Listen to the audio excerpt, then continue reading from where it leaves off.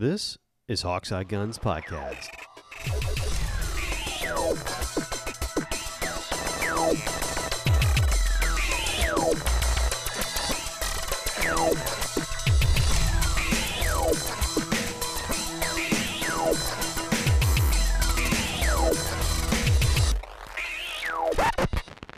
What's up, y'all? Welcome to Hawkseye Guns Podcast. This is Sean and Jake, and welcome. Thanks for being here. Thanks for downloading.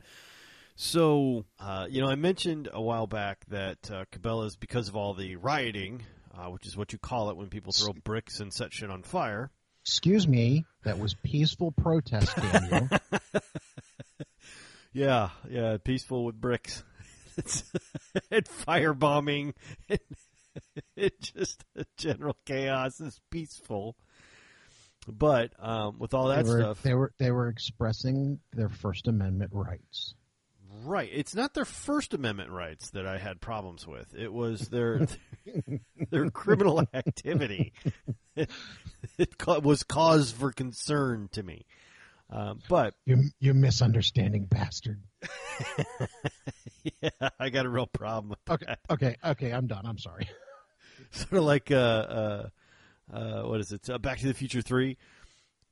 Marty, you're not thinking fourth dimensionally. Those Indians won't even be there. Yeah, I got a real problem with that. That's because every time you send me in this car through that thing, stuff turns to shit. Don't worry, it won't even be there. It's no. But yeah, so I went back. They're still terrified of all the good guns being stolen and everything. So just basically the dregs is out and everything, and everybody still complains that all the 9mm is gone. They got like cases and cases of 380 now. Everybody's like, it's just 380. I'm like, yeah, but it'll still stop somebody.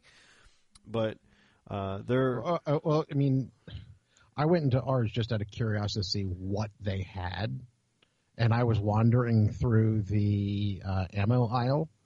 And all of a sudden, this young lady with just sufferingly looks at me and goes, "What are you looking for?" I'm like, "No. I'm just looking." And she went, oh, "Okay, I'm getting tired of telling people that we're all out of 9mm, having them get mad at me and ask me whether or not there's any hiding in the back."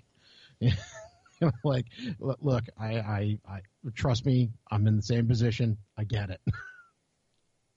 I know. But it's a lot like that. I mean, people are just going crazy because they can't find 9mm. Everybody's hoarded it, and they have limited supplies. Not much of it is coming from the factories, if any. When I opened up my canisters when I got to the range yesterday, my brother looked at me and went, "Loaded up on some ammo, didn't we?" Yes, I did. It's nice when you don't have to pay retail. Well, and that's what you do, but even that is probably limited. Basically, I've picked up a couple of the cases as they come in, but it's always been if there's enough coming in to be able to still sell to the customers. Right, which is, some, which is great because you have access to some, but it isn't, how much do you want? Exactly. Or, give me too much, which is our normal answer. I am very fortunate in that the target shooting that I do is not popular for panic buying because I'm buying, 7.5 inch or 7.5, 2 3/4 inch birdshot. That's all we've got left at the store as far as 12. Right. Everybody keeps coming in. You got buckshots or slugs? I got 7.5. So no, but I got 7.5. And that's pretty much true everywhere. Everybody's got 7.5, which is what I shoot. It's like, oh, this is great. This has not affected my normal target shooting at all. Fantastic. So I'm at Cabela's every once in a while, just picking up a couple boxes of shells, as I often do. And I noticed that there are less guns on the racks, on the, kind of, I call them the dregs of the, the dreg racks, right? The ones outside of the gun library. And I asked him about that. I'm like, well, all these look like, because if you've never been to Cabela's, and I can't imagine anyone listening to this cast has never been to Cabela's, but for the sake of argument, I will explain. There are two different colors on, generally speaking, at least in my Cabela's, and I'm assuming everywhere, but two different colors of trigger locks. Okay, there's green and red. If it's a red trigger lock, that is a new firearm out of the box. They just took it out of the box, put it on a rack, and let you see it. If it is a green trigger lock, it is a used firearm. I noticed that all the racks were, like, you could see all the Savage stickers on them, and everything had a red trigger lock. Like, all the rifles, all the stuff, and it either said Savage, or for the shotguns it had Pointer, and some, oh God, what's the other one they have? Crap, I can't remember it. I don't know. But it's the Pardner. Oh, crap. Now I'm going to have to look it up. Hold on. Talk amongst yourself. Pardner. 12 gauge. H&R. There we go. H&R. Oh, okay. Yeah, H&R Pardner. It's a cheap 12. It's a nice gun, actually. It's just inexpensive. They make it in several different versions, but they had that out there. They had some Mossies, some Maverick 88s, all that kind of stuff. But it was all red trigger locks, and I'm like, what happened? The next gun show isn't for like another week and a half. I'm kind of jonesing here. Like, I haven't bought a gun in 2 weeks. What the hell, And I'm like, I'm almost willing to pay retail for one. Like, what's going on? And the guy's like, ever since we closed the gun library, we didn't really think about this, but people stopped coming into trading guns because there's nothing. We have those guns, but they don't see them, so they don't really care. So they stopped coming in to trade them. It's like, it's really kind of weird. I'm like, no, it's not. It is perfectly reasonable because out of sight, out of mind. Everybody's keeping stuff. Everybody's keeping stuff. And if there's nothing that they see that they're like, oh, my God, I'm going to go get my gun and trade that sucker in for this, they're not going to do that. So I'm like, because during their big time, he's like, yeah, normally we do like 120 guns a day. I'm like, what's it down to now once you close the gun library and took all the expensive stuff out of the case? He's like, 13. We went from 120 guns a day coming out of that store to 13. Uh-huh. Simply because they removed their stock and put it in a secure location. I'm like, well, if you can't see it, you can't get excited about it. Right. And believe it or not, and this is going to get me in trouble too, write all your hate mail to Wing at Legends Podcast. Nightwing at legendspodcast.com. We haven't had the chance to do that yet, have we? No, we haven't. But he'll be happy to take all your hate mail. I don't understand. What is it? God damn it, Sean did it again. I was going to say, does he know that you guys do that? Oh, yeah. He's very aware. He's gotten several of our hate mail over the years. He'll forward it with his normal, God damn it, I wish you guys would quit doing this. They eventually get to us, but yeah, not before we send them through Wing. It's super great. I don't understand. Anyway, but most of the time, you don't actually need a gun. If you've bought a gun before, you don't actually need a gun, another one, right? Because most of the time, the gun that you have will serve the purpose. You either just don't like it, or you want another one, or... Speak for yourself. I have needed every one of them. Every one that I've bought. And this is the lie that we tell ourselves. Yeah, exactly. But you don't need another gun. You want another gun. It's sexy, and you're just sure. And it's the old line. How many more guns do you need? At least one more. Just at least one more. Just one more, Sort of like Pirates of the Caribbean. How many times am I going to have to tell you? At least one more time. at least once more. That's kind of the way it is. They're kind of impulse buys. I know they're not, but it's kind of like you fall in love with this gun. You see it, you touch it, you have it, you hold it. You think that it's going to solve all your dumbass shooting problems, and you shoot it and realize, oh no, it's still just me. Because obviously the fact that you can't hit shit is obviously the gun's fault. Of course it is. It's always what it is. It's totally the gun's fault. It can't be me. I was talking to a coworker, and he's talking about a enormous SIG 1911, full size 1911 he's got.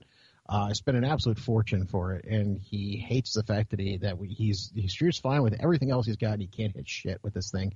It even sent it back to SIG to tell him that there must be something wrong with it, and they sent it back to him and went, no, it's perfectly fine.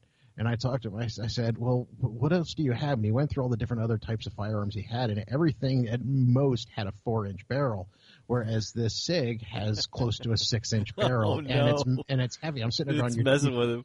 I'm going, dude, it's heavy, and you're dropping the front end of the barrel. You got to concentrate on keeping it up. I mean, or you're either that, because I mean, if not, I'm sitting there be going, dude, I do the same thing. You're anticipating, yeah. But no, it seems like, dude, if you're not doing it with everything else that you have, it's just this, yeah. You're dropping the front end. I'm just telling you how it is, man. It's not. It's like neither here nor there. It's okay, but yeah, man. So for all of you listening, if you're having problems hitting the target, there's only probably about a 2% maybe chance that it's the gun. It's probably just you. Yeah.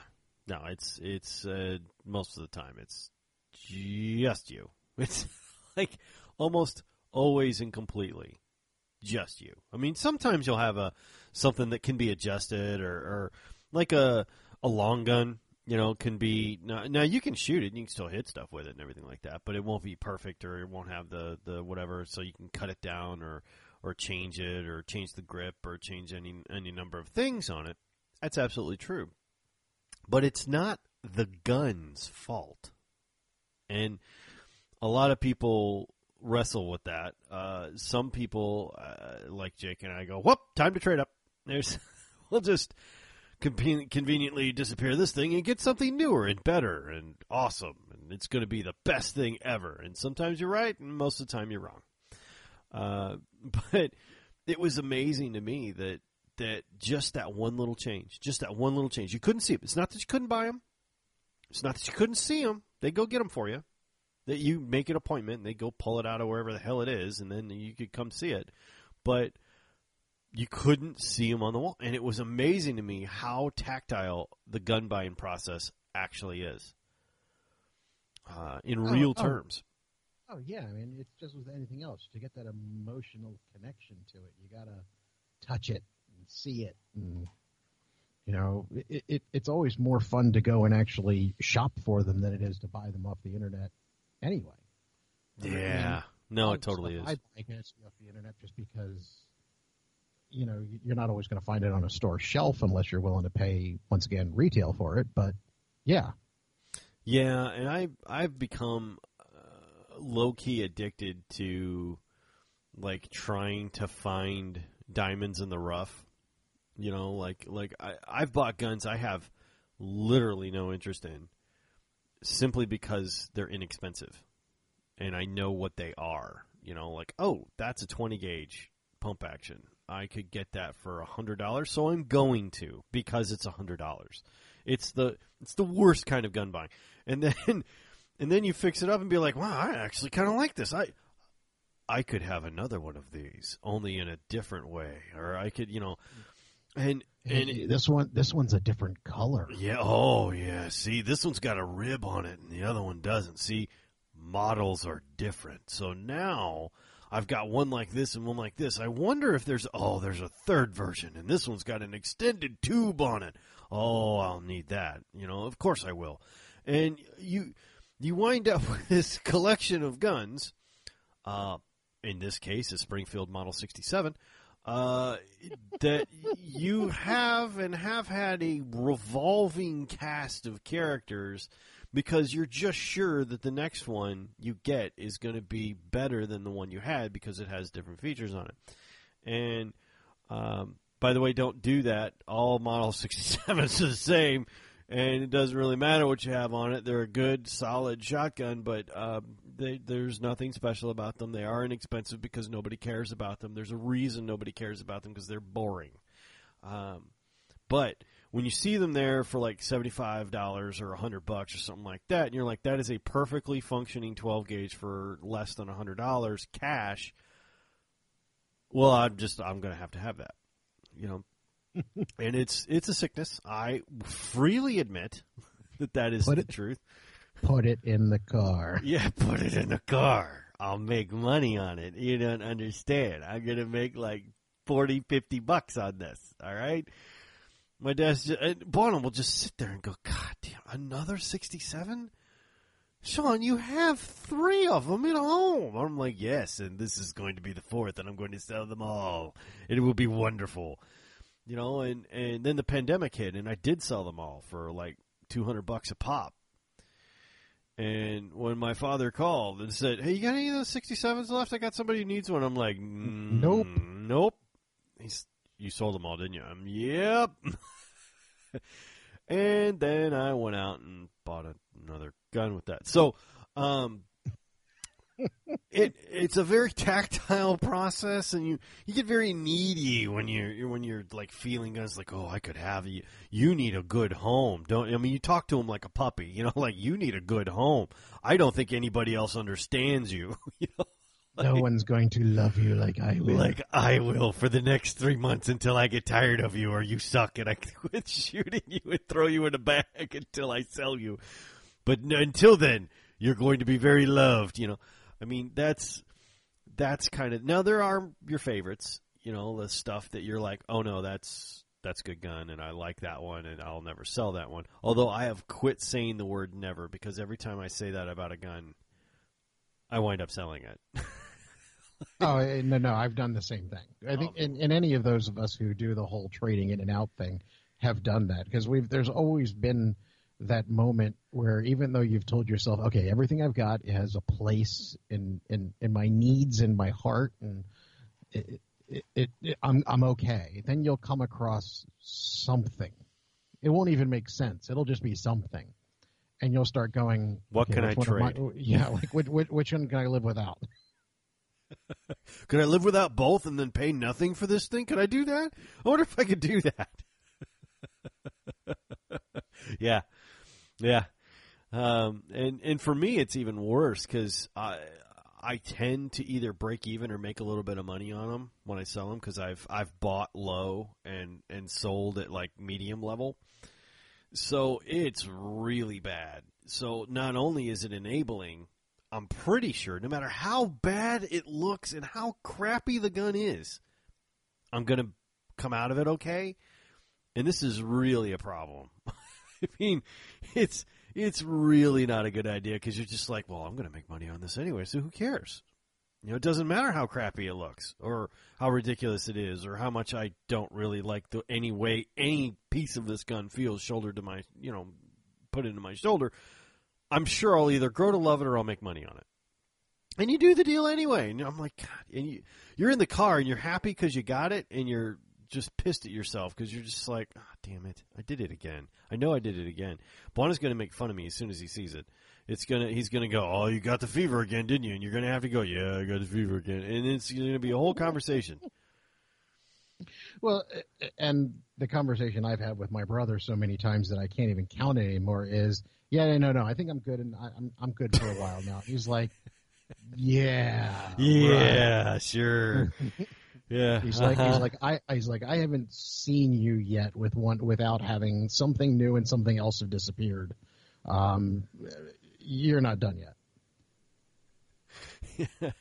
Yeah. Sometimes, like if it's been a really long time, like a month or two, and I've stored up money or sold something or something like that, but I haven't bought a new one, that's a really bad time for me to go to a gun show or a local gun shop or something like that, because I'll buy something stupid just to buy something.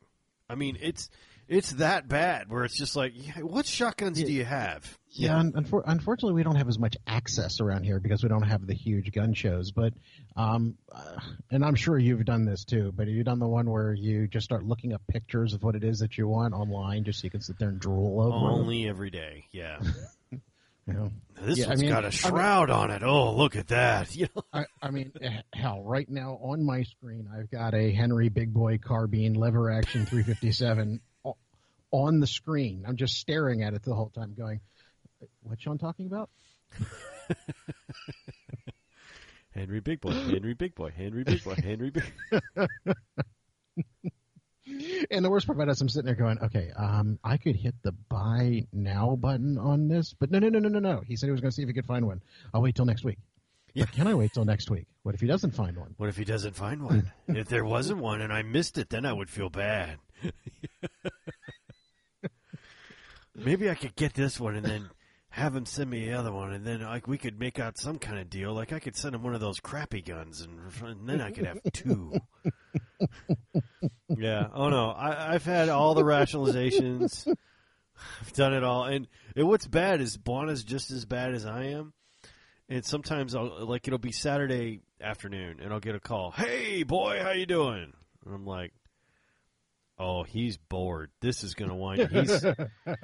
This is bad.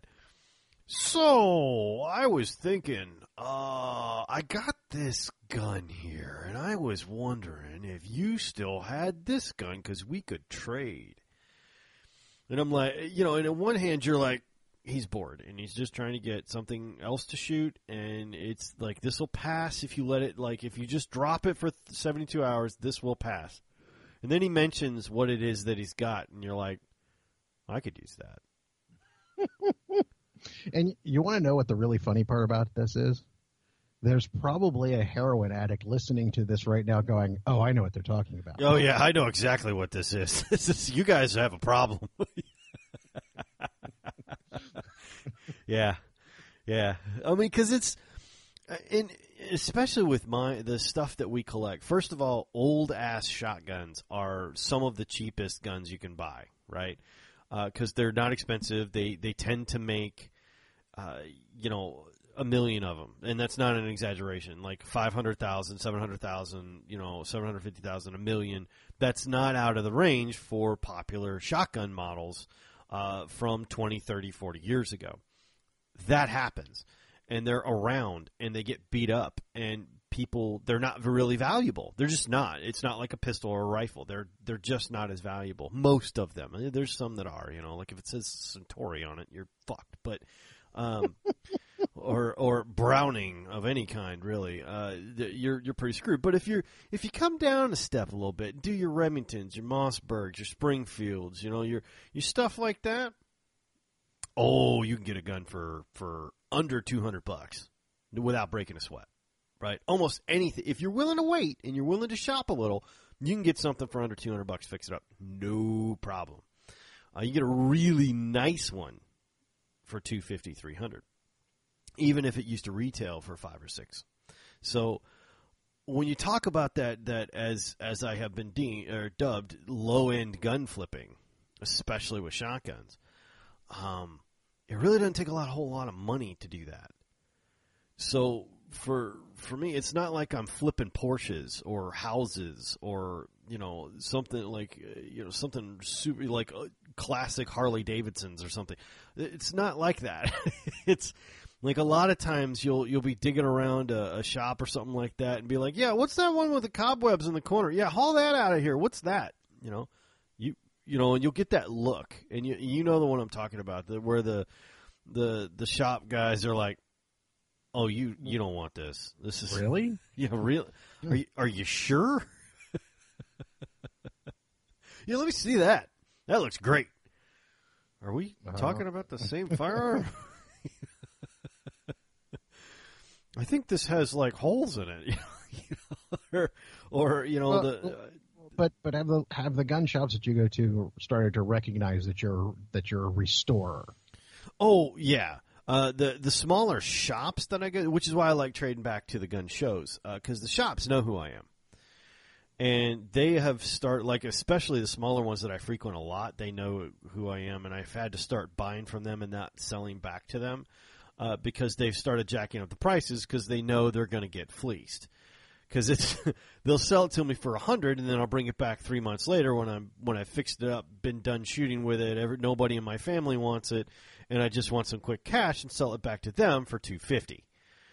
And because it's in flawless condition now. And after the third or fourth gun you do that with, they're like, $275. And I'm like, the sticker on it says $125. Yeah, but for you it's going to be I'll come down to $225 because I'm going to have to buy it back at $250.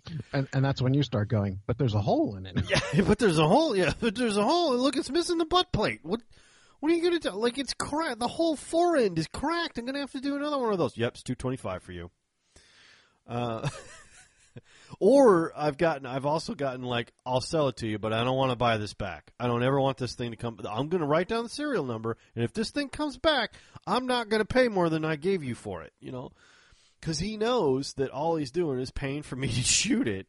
He is paying for me to shoot it, fix it up, and then sell it back to him.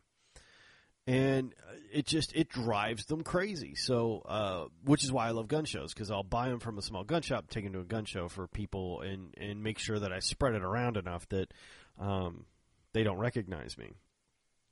Because they get kind of hotly contested, especially, and as I have done, if I sell it back to the same vendor for more money because it's worth more now, they get very annoyed. And I don't know why. I'm like, it's better quality now. I mean, it's been refinished. It's been done. It's got no scratches in it. It's you know, I've re-blued it. I've done all the stuff. I've made sure it's mechanically sound. I've gone through it. I've cleaned it. You need to change your approach with the local gun shops.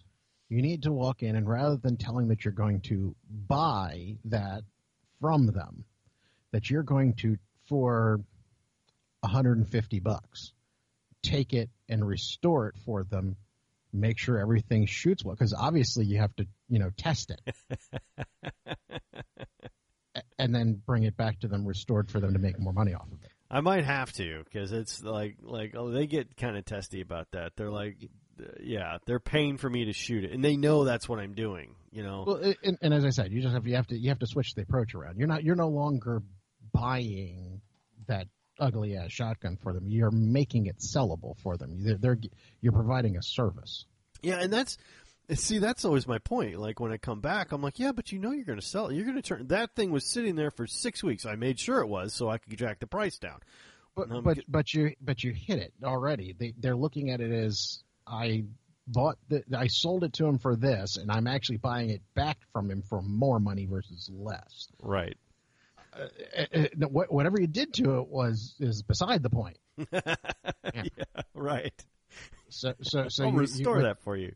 Test it to make sure it suits good.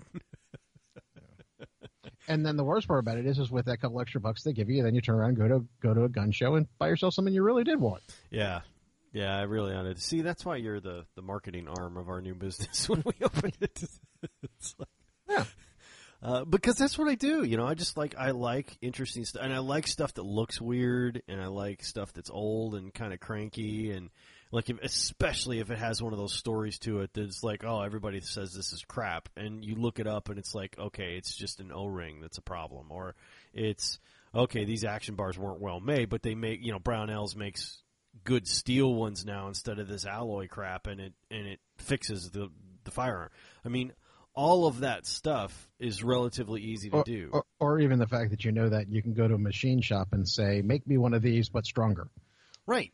Or like is starting to happen, the welding shops are opening back up, and I'm going to fix my Ithaca because I'm going to bring that little freaking stamped piece of steel down there and be like, hey, can I borrow a MIG welder for about 5 minutes? Here's $20. And fix a $200 gun for $20, which I would probably be able to turn right around and sell for $3. So, I mean, if you're willing to put a little time and effort into these things, they don't have to be wildly expensive. Now, I'll say I don't own a Henry because A, nobody beats a Henry up. B, it's difficult to break one. And C, nobody would turn one loose in their right mind. Right? Well, I mean, as you said, it's a Henry rifle. You can get them scratched up, beat up, and all that stuff, and they still work fine. Yeah, they were made to be slung across somebody's saddle and ridden around the desert for 6 years and still work. I think the only thing I have with them, and I still like the Henrys over the other ones, is and Henry has just now started to manufacture them with it, is I like the side gate versus the actual magazine loader. Yeah, I could see that. But the new ones have it, and quite frankly, if I got a magazine load, it's still a Henry. See, and here's where you get like feature versus bargain. And it happens a lot with firearms, right? And the one with all the great features, like the best features, and it's the most popular model because they kind of figured everything out, is also the one with the premium price tag on it most of the time. Well, yeah. So when you go in, like when I go to look at something and it's used or it's had an issue or something like that, most of the time it isn't the most popular one that you're buying. Or the one with all the engraving on it, or the one with the grade 3 stock on it, or anything like that's not the gun you're going to get used. It's just not. People don't let those go like that. And the funny thing is I'm, as much as I'm enjoying the cosmetics of a Henry rifle, and I also like the polymer version. What I like about them is, as I've done all my research on lever action rifles. Marlins are awesome. Winchesters are awesome. The Rossies are okay. What you basically hear with regards to the Henrys is that they are smooth. They are wonderful. They always seem to work, and it's just a piece of mechanical artwork. It's real difficult to argue with that particular statement. I mean, the Henrys are well fitted, well finished. They come from a company that prides itself on quality, not the latest features or the best, marketing or anything like that. They make their sting or their claim to fame on, look, you know what you're getting when you get this, and what you're getting is the best we can do. And the funny thing is, the page I've got open on my screen right now is, as we said, for the Henry Big Boy Carbine, there's a little box to check underneath it from the store saying lifetime warranty for $33.75. And it's kind of like, why would you check that box? It's a Henry. If you call anybody other than Henry to say that you're having a problem with your Henry is going to be offended and come and take it from you. Yeah. I believe you meant to say operator error is what you meant to say. Yeah. No, they would. I mean, look, I tripped upon it on actually Buana did, a pair. No, it wasn't a pair. I gave him, or didn't give him, I sold him a 30-30 for $150. And they normally retail, it was a Marlin 30-30 lever action, right? Had a beautiful checkered stock, all that kind of stuff. And we tripped over that at I think it was an estate auction or something like that. And if I remember that story, that's correct. Yeah, it was either a friend of a friend or a estate auction or something like that, where the guy had passed away and he had sold all his guns, and I'd gotten them in bulk. I had gotten like 3 or 4 guns for a couple $100, and I sold him this one for $150. And he put it in the car, and that's the last I saw of it. In my house. He's like, yep, that'll work, and had the box in the car before I really knew it. It's just sort of like Megan the other day, just counting out 20s. Here you go, and walked off with it because he'd always wanted a 30-30 lever action Marlin. Now, Marlins are not like the Henrys. They are a very good gun, but they do not have the kind of finish work. Mechanically, they're excellent. But they don't really have the finish work that a Henry has. They just kind of don't. And not that you couldn't do it to it, but out of the box, a Henry, like big boy, with the golden receiver and the the all the working and all that stuff, or the one with all the tooling in it and everything. It's, and the funny thing is I'm not even looking at the ones with the brass or anything like that. I'm looking at the ones that are just all blued steel. yeah. Yeah, So, they make all. They Don't- make don't hardened steel receivers. Don't get me wrong. I would take the brass one, It's a beautiful freaking gun. but but I'm typically looking at the ones that are all blued steel, and it's just. And as I'm sitting here going, okay, I've found what I need as far as what got me into this, which was personal protection. I found that. I've got that. Sure. What's But next? yeah, So I kind of reached the what's next, and for a period of time I thought I was going to build ARs, but that just didn't really kind of go the way I wanted it to, and at the same time, there's so much of the politics behind the AR that I have one and I will have one, but at the same time I don't really want to be that guy who's got 12 of them. Shotguns. I do like shotguns. My problem is the fact that I've got bad shoulders, and I can only shoot a shotgun for so long. sure. So that really doesn't work for me. And so I came across these lever action rifles, and I started learning more and more and more about them. And it's kind of like, okay, they are expensive without question. But if I'm looking for something that, with the different avenues that I have to acquire them that can be paid off over time, that this is something that I can actually collect and just enjoy. Mm-hmm.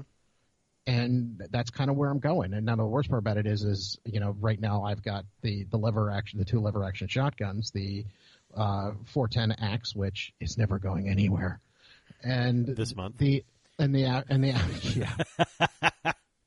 the aforementioned Black Aces, which coming to my house soon. Yes. But it's to the point where it's kind of like, okay, but I need one of those 357s. I may get a 44 at some point, but we're going to start with a 357. Okay, well, wait a minute. There's a 44 available. Would that be it? No. We decided we were going to start with the 357s, but but there are no 357s. And I'm sure the thought process that is going through my head. Oh, sure. So it's starting to drive me nuts. See, I thought you were going to head straight for the one I just posted in chat, which is and the worst part about it is I hit the wrong button. Now I can't seem to get there. which is the all modernized, looks like stainless with a barrel shroud and a light and a red dot. And no, that's really not what I'm looking for. See, I thought that's where you were headed. No. And I was pleasantly surprised when you're like, yeah, I'd like a nice wood grain 357, and I'm like, oh, he wants to. It's like Pokemon. He wants to collect them all. Yes. Yeah. See, you're now sitting in my territory. This is where I live. It's like, well, I have one. How about 6? That would be good. I can't help it, and especially at the price points that I'm searching for, like my Marlin, with the story I was going to go with, my Marlin is, Bonner ran across another, Marlin lever action, but this one was a 44 mag, and I think he got it for like $50. It was broken. When we got it, the forend was cracked all the way down the center, line, so it had to be replaced. And it had a snap cap stuck in the feed ramp, and you couldn't get it out, and it was just jammed in there. Those are the ones that I'm picturing at the moment. Oh yeah, no, I've seen those. Yeah, those are sweethearts. And the bottom one, the carbine, is the one that if I had to choose between the two, that's what I would go for. Yeah, the big lever and the short, the shorter of the two. That's a 16.5. Yeah, see. Now that's tube fed. You know that, right? That's what I said. Yeah, I mean that's what I said. Because I enjoy the way a Henry works better than some of the other ones, as just in the process of looking, I'm willing to forego the side gate for a tube fit.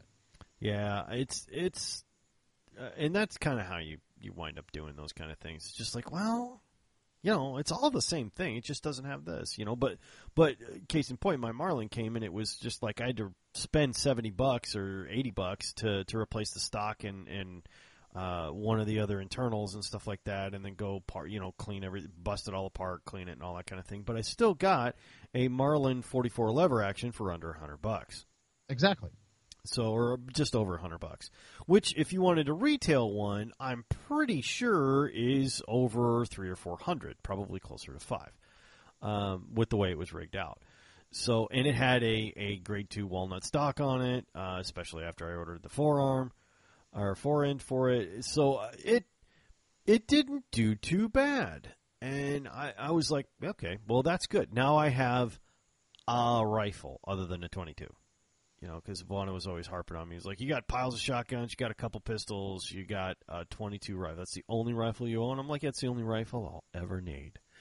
And Vaughn called bullshit on that immediately. He goes, remember that boar that charged us and you had to shoot with a 45 pistol? My 45 pistol? And I'm like, I recall.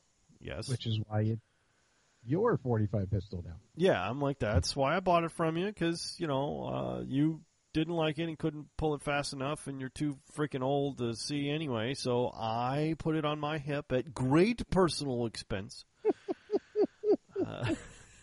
After he got done rolling his eyes off the back of his head, he's like, yeah, remember that? Yeah, it would have been a lot easier with a freaking lever action 44. We could have put that one down and the one behind it, not just peppered it with shotgun shells and then hopped in the truck and drove away. Because we got the first one, the big Tusker, the big male, because it was right before dawn is when we, like in the summertime, that's when we go and show up at the ranch, and it would be right before dawn, so we wouldn't waste any sunlight, and it would be a little cooler, because it gets really freaking hot out here in the summer. It's Texas. In mid-morning, it's like 90 degrees. So it's too freaking hot. But at sunrise, it's like 80. And that's tolerable for an hour or two. And so we were out there, and that's like, pigs are generally speaking kind of nocturnal, or boar are. So he was going down as we were coming up, and him and a couple of them behind him. And he was one of those big fat ones, like probably 400 or 500 pounds. I mean, this is a big damn Tusker. Male, got the big tusk hanging out. And they're if you've never run into one, they're very territorial. And you turn around and Bonnie goes, Sean! And I recognized the tone of voice. Like I've been with this man my whole life. I knew exactly what that meant. Grabbed the 45 on my hip, cocked it, spun around, and went, holy and bang. Now, 45 will take care of things, but he did drop, but he still got a couple steps in. Oh crap. And I had the second barrel and then popped it and then went, well, that's all I got. If the other two charge me, I'm dead. My father had gotten his shotgun with number 9 super target in it. Peppered the other two, jumped in the car, and off we went until we could load something bigger and come back. But I'll be back, and I'm going to get you. Yeah, I'll be back. I mean, it was a fun morning. So we all had bacon later on that week because the owner of the ranch came by, and he's like, I was thinking barbecue. What's that? I was thinking barbecue. Oh, yeah, no, there was some of that too. But we took home bacon. I probably still have some of it in the freezer. Yeah, oh, yeah. No, there was a lot to eat on that one. But the thing is, like, if we'd have had a, 10-round, 44 mag lever action rifle, we could have solved that situation and then went shooting for the rest of the afternoon, or morning. So it's one of those things where it's like, that would have been useful. So, I mean, these are super fun to have, and they're super great to collect and all that kind of thing. But they do actually function, which is probably one of my favorite things about them. You know, it's like, okay, yeah, they're pretty, and yeah, it's fun to shoot and all that kind of stuff, but they do work. Well, and then there's my other thing is we start talking about politics, that little thing we get into from time to time here and there. You know, they may at some point in life tell people that they don't want them to have semi-automatic rifles anymore, and that's when I look at them with my Henry and go, "Ha ha!" Right. I'm prepared for the governmental apocalypse. Yeah, I mean, I don't even have words to go into that one right now.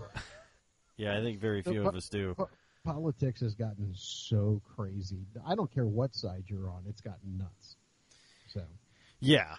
There's protest / rioting. There's the plague. There's all this kind of stuff, and it just makes me happy that I'm going to an 1800 table gun show next week. I'm jealous.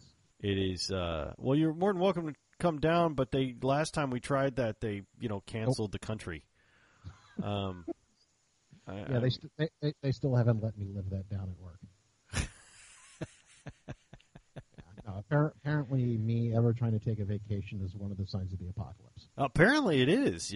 But we are still going to get you down. Like when it's fall and it gets cooler again, because I don't want to bring you down here in the summer. You'll die of a heat stroke. But in the fall, if the Earth doesn't end and we don't blow everything up and the creek don't rise, all those kind of things. If that doesn't happen, I'm still going to drag your ass down here. I look forward to it. And we'll do it during like one of the big gun shows of the season, so we can get that out of the way too, so you can actually see what one of these things do. I'm just waiting to like walk in and have it be like the first time you make it to Mecca or something like that. Yeah, no matter how much money you have, you walk into a gun show with over 1,000 tables, and you're like, "Oh my God, I hope I have enough money to walk through this show." Because I'm pretty sure I don't right now. And I've heard you talk about it before, and I'm pretty sure that I would do the exact same thing, which is, oh, that's awesome, but there's 18,000 more tables. If I walk away, it may not still be here when I get back, yet there may be something better over there. Have you seen over there? I haven't yet. Is there something better than this? Should I get it? I don't know. Maybe I'll buy both. I don't know. And you haven't seen anything else. I mean, it's literally the first gun you liked, but you're like, if I walk away from this son of a bitch, I am never going to see it again. And sometimes that does happen. Not often, but sometimes. Where you walk by and the guy's like, sorry, man, I sold that 10 minutes ago. And you're like, crap! Damn it! I knew it! And that even happens in small stores. I've got people who come in every once in a while and start talking to, one of the other guys behind the counter going, ooh, yeah, I want that one. As I reach in and grab it, go, sorry, bud, somebody's over there. Got it. Just they're already filling out paperwork. Sorry, bud. But don't you have any more? Nope, last one. Nah, that's I'm afraid that's all, man. Yeah, I've done that. And we have what we call, Bon and I call the Walk of Pride.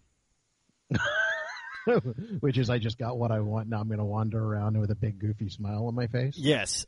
So if we don't want to go back to the car, or it's like the Fort Worth gun show where you got to park 7 miles away or some shit like that, you don't want to go back to the car, you'll walk the entire freaking show with this shotgun on your shoulder, just grinning like a damn Cheshire cat, grinning like an idiot. Going, all right. It doesn't matter how the rest of the show goes. I did good. And you don't even get sarcastic when somebody looks at you and goes, did you buy a new gun? Yeah, you're like, yes, I did. You do. And it's just like, and the other one's always like, because the other one inevitably gets angry because they didn't find something first. Whether they wanted the one you had or not, that's irrelevant. They were looking for that, or you were just looking for that, and they weren't. Doesn't matter. You found something, and they haven't. Like, you're going to walk away out of here happy, and they have not found their happiness yet. That is always the way it is. So it's kind of, maybe it's a family sickness. I'm not sure, but it seems to happen a lot. Unless you're there, like, specifically to buy for somebody, like both of you or three of you or four of you or something like that came as a group because one guy needed this specific thing, and you all four are going to canvass the show till you find it. And then we've succeeded as a group hunting party, like we've found the beast and brought it down, What were you looking for? Oh, dude needed a 270. That's what he needed, So it does happen. It does happen. But see, I'm the only one in my family who gets obsessive about this kinds of things. So everybody looks at me as I'm grinning like an idiot, going, "Okay, I guess he found what he wanted." Yeah. Yeah, I mean, there is a special kind of thing about, like, walking into a gun show or a gun shop or something like that, and then walking out with something you either A, didn't expect to find that you got a good deal on, or B, you were going for the right, or you were going for this specific thing and you actually walked out with it. It's just like, oh yeah. And from the time you buy it and put it in the car to the time you get home or the time you actually shoot it, all is well. Most of the time when you either A, get home and your wife goes, "Oh God, another one," or you shoot it and, like, low-key don't want to tell anybody that you hate this gun and you can't wait to get rid of it. But the time between then, awesome. Right? That's always the best time to have a gun. It's like, oh, this is going to be so good. I'm going to love it so much. You're going to be so great. You're going to be the best. We're going to be the best of friends. And then you shoot it like the first round out of it. Ah, shit. Oh, you suck. You suck, dude. Like, no wonder you were cheap. What the hell, man? What was I thinking? Oh, my God. Did your magazine fall out of the bottom of this or what? Oh, come on. Like anything. Like, it doesn't matter. It doesn't matter what it is. Or wow, I was unprepared for that kick. You are a rickety bastard. That's what you are. Yeah. Or even better, when you don't hit the target the way you expected to. Are you bent? I'm pretty sure that's shooting like 20 degrees off here. That's like, that can't be a straight barrel. It's an optical illusion. Its sights must be off or something. Maybe, does this have sights? I don't know. Yeah. I think I put the wrong ammunition in this. I don't understand. It's not doing what it's supposed to. Hey, I've done that before. So have I.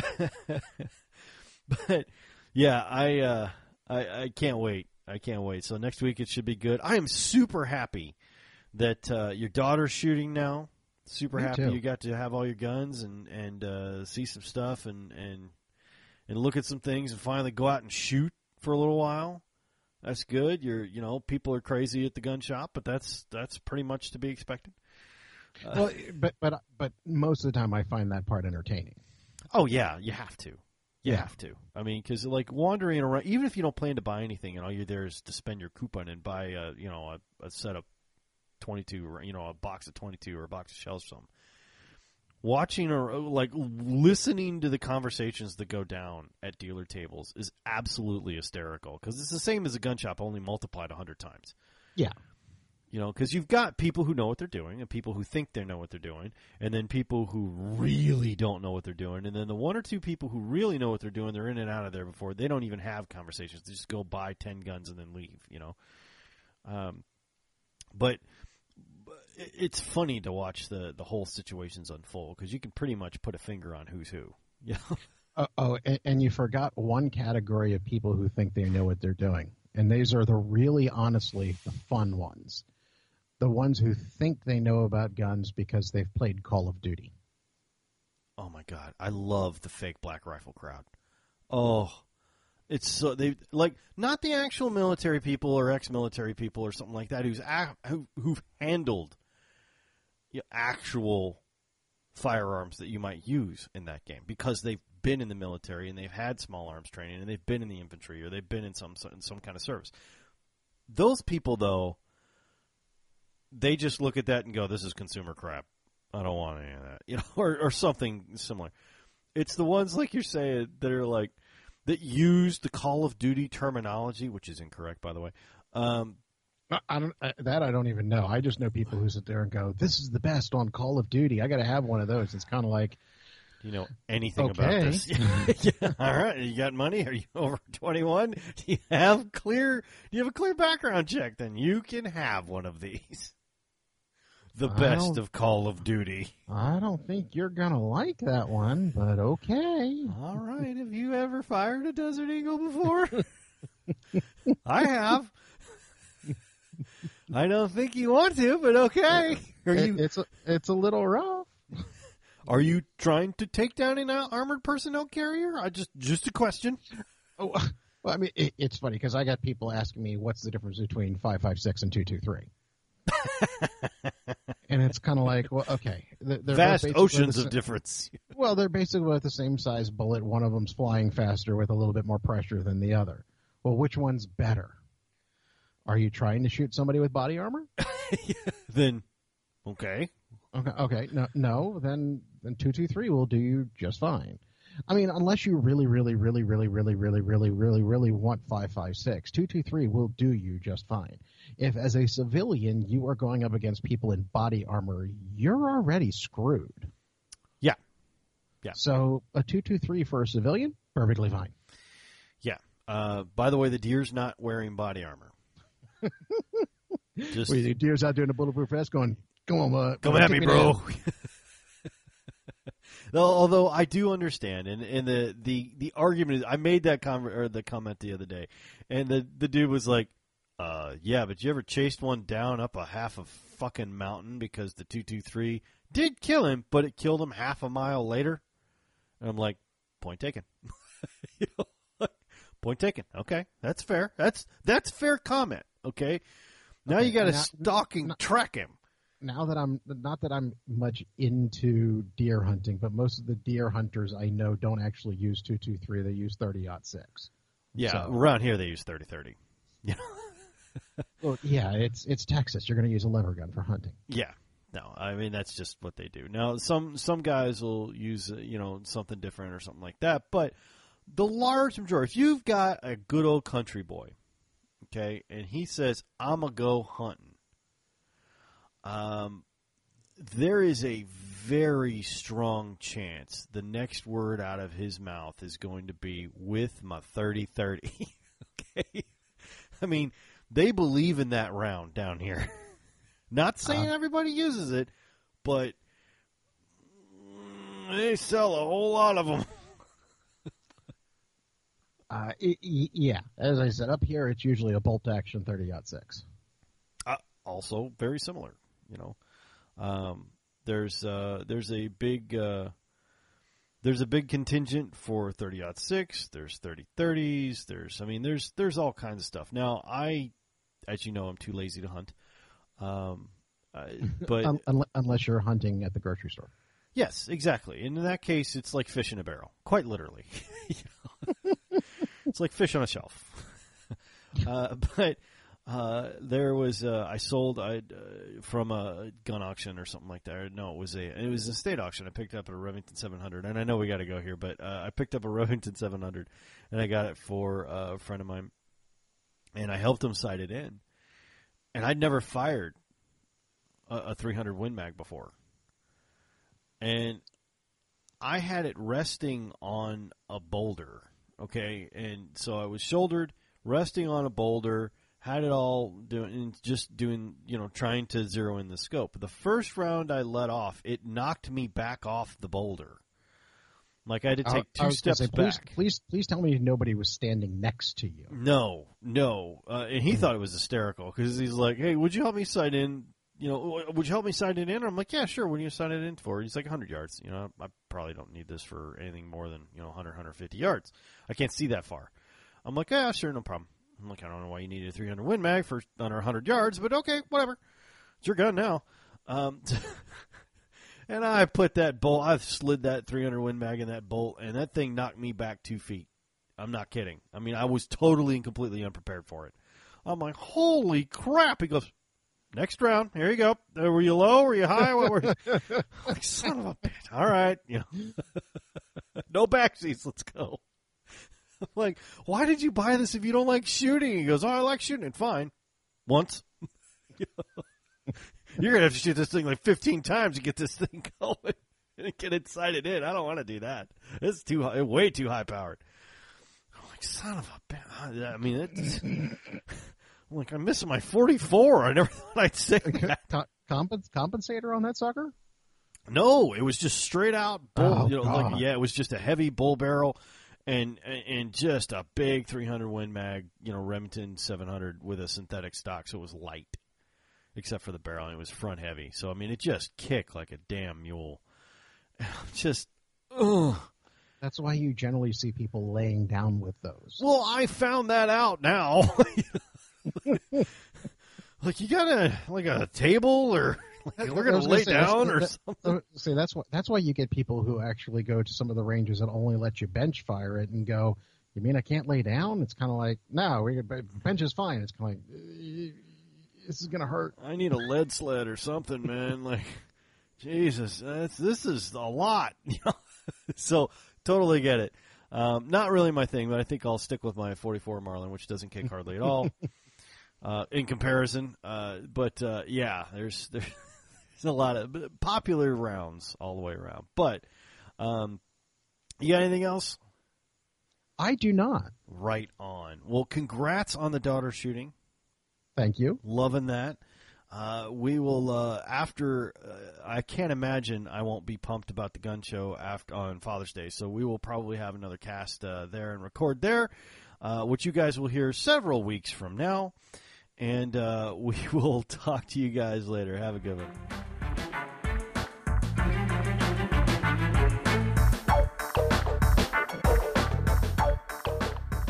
On behalf of Jake Buona and I, thank you for listening. Thank you for downloading. If you're interested in more content like this or podcasts, check us out at hawkeyeguns.com. Thanks again, and we'll see you next time.